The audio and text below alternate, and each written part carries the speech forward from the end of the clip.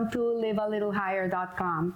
We continue learning Hovot HaLevavot by Rabbi Bahya Ibn Pakuda, this incredible book. Every day that I learn from it, I'm more in awe about Rabbi Bahya's understanding of human beings and how really a person can really become so elevated by taking care of many areas of his life, and how to have duties of your heart, like work with your heart.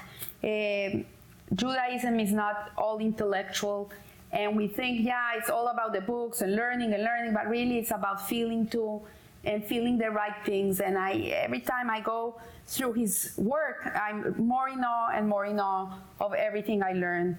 And so today, he's gonna give us, he's gonna talk to us about how important it is that we take care of our eyesight. Last week we were talking about how we have to take care of our mouth, of our speech, and what we say, and what we eat, and how we treat our mouth. Today he's talking about our eyes and how we have to limit our sense of sight. And this is a world today that is very, oh my gosh, like everywhere you go, like there's so much, I would say, garbage being there for you. Like you're in the highway and you see these ads that are horrible and so not proper. And you're in the car with little kids in the car. They shouldn't be seeing these things. Or you go to the mall and you see things that are like beyond yourself in the windows. And what he's saying is very wise. He says, like, we have to really be very careful what we look at. Not only what we say, but also be careful what you're looking at. That we do not look at what you do not need to see. Like, we don't need to be seeing everything. Like, we have to be careful what movies we watch. We have to be careful what places we go to. I'm sorry. And what type of things are being shown in these places, or what would distract you from reflecting on what you benefit from. And we have to abstain from looking at that it is superfluous, as you abstain from something that would harm you.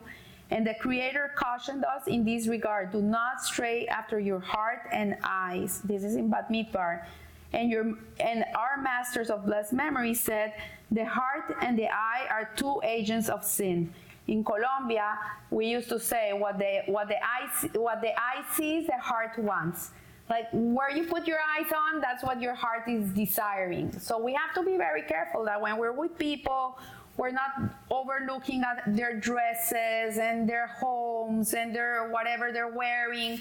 Because when we start looking at other people and we start comparing ourselves, and this is something that is so prevalent today in general, with the Instagram and Facebook and all these social media, where people are so exposed and so not private, it's very dangerous, because you're in the eye of the storm. You know, like, everybody's looking at you. Everybody knows what you had for breakfast, what you had for dinner, where you went on vacation, what you were wearing today.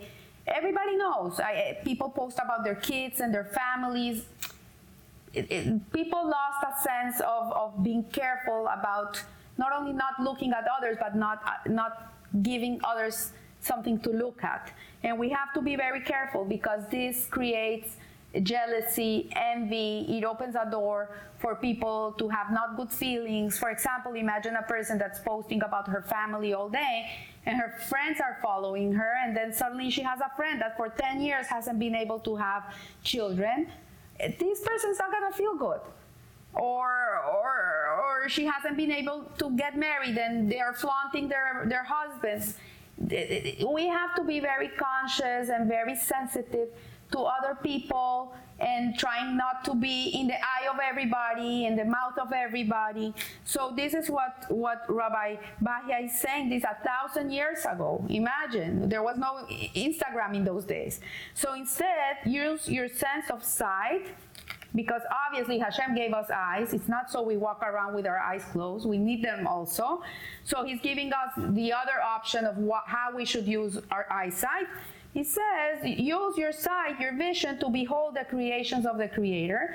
Like Hashem gave you eyes so you can see a beautiful sunset, so you can see a beautiful view, so you can see, so you don't crash yourself when you're driving, so you can read and you can learn and you can expand your intellect. But we have to really reflect on what we put our eyes on and apprehend through them the Creator's power, wisdom, and goodness. As David, peace be upon him, said, when I see your heavens, the work of your fingers. This is in Tehillim. The heavens tell of the glory of God, and the rest of the Psalms. So then endeavor to stop your ears. Then he says about the ears, about our sense of hearing, what you do not need to hear. We also have to be careful what we're listening to. You know, you go to a party and someone's talking bad about someone else. Like, don't stand there and listen to this. Go and talk to someone about something else. Be careful. Be selective. Don't listen to gossip. Don't listen to people talking bad about other people. Abstain as best you can from listening that is superfluous. Do not strain to hear what you will not profit from hearing, such as superfluous speech, lies, tale-bearing, and slander, and abstain from what would lead you to rebel against God and forsake His commandments, such as various kinds of song and music. He says, be careful what you listen to. Don't listen to all music. There's very bad music out there. I saw a documentary of a man that grew up in the hood, and where he grew up was terrible influence. All the kids ended up doing what they shouldn't do. But this kid, when he was growing up, he said, I don't want to be like this. I want to grow up. I want to learn. I want to go into college. I want to get a career. I want to get out of this type of life. And as he was very strong in his school, he was very serious in his studies, never went out into the street to do what other kids were doing with the gangs and all this. He kept to himself because he didn't want this life. And eventually he went to college, he got a great degree, he got his business going, he's very successful. And the person that was interviewing him, because he has a whole organization where he helps these kids get out of these situations, he asked him, what do you think is the worst effect on these kids? What is that really ruins them? He says, the music they listen to. This music they listen to, this, I don't know how it's called, rap, or I don't know how it's called, this music that is horrible music with horrible lyrics.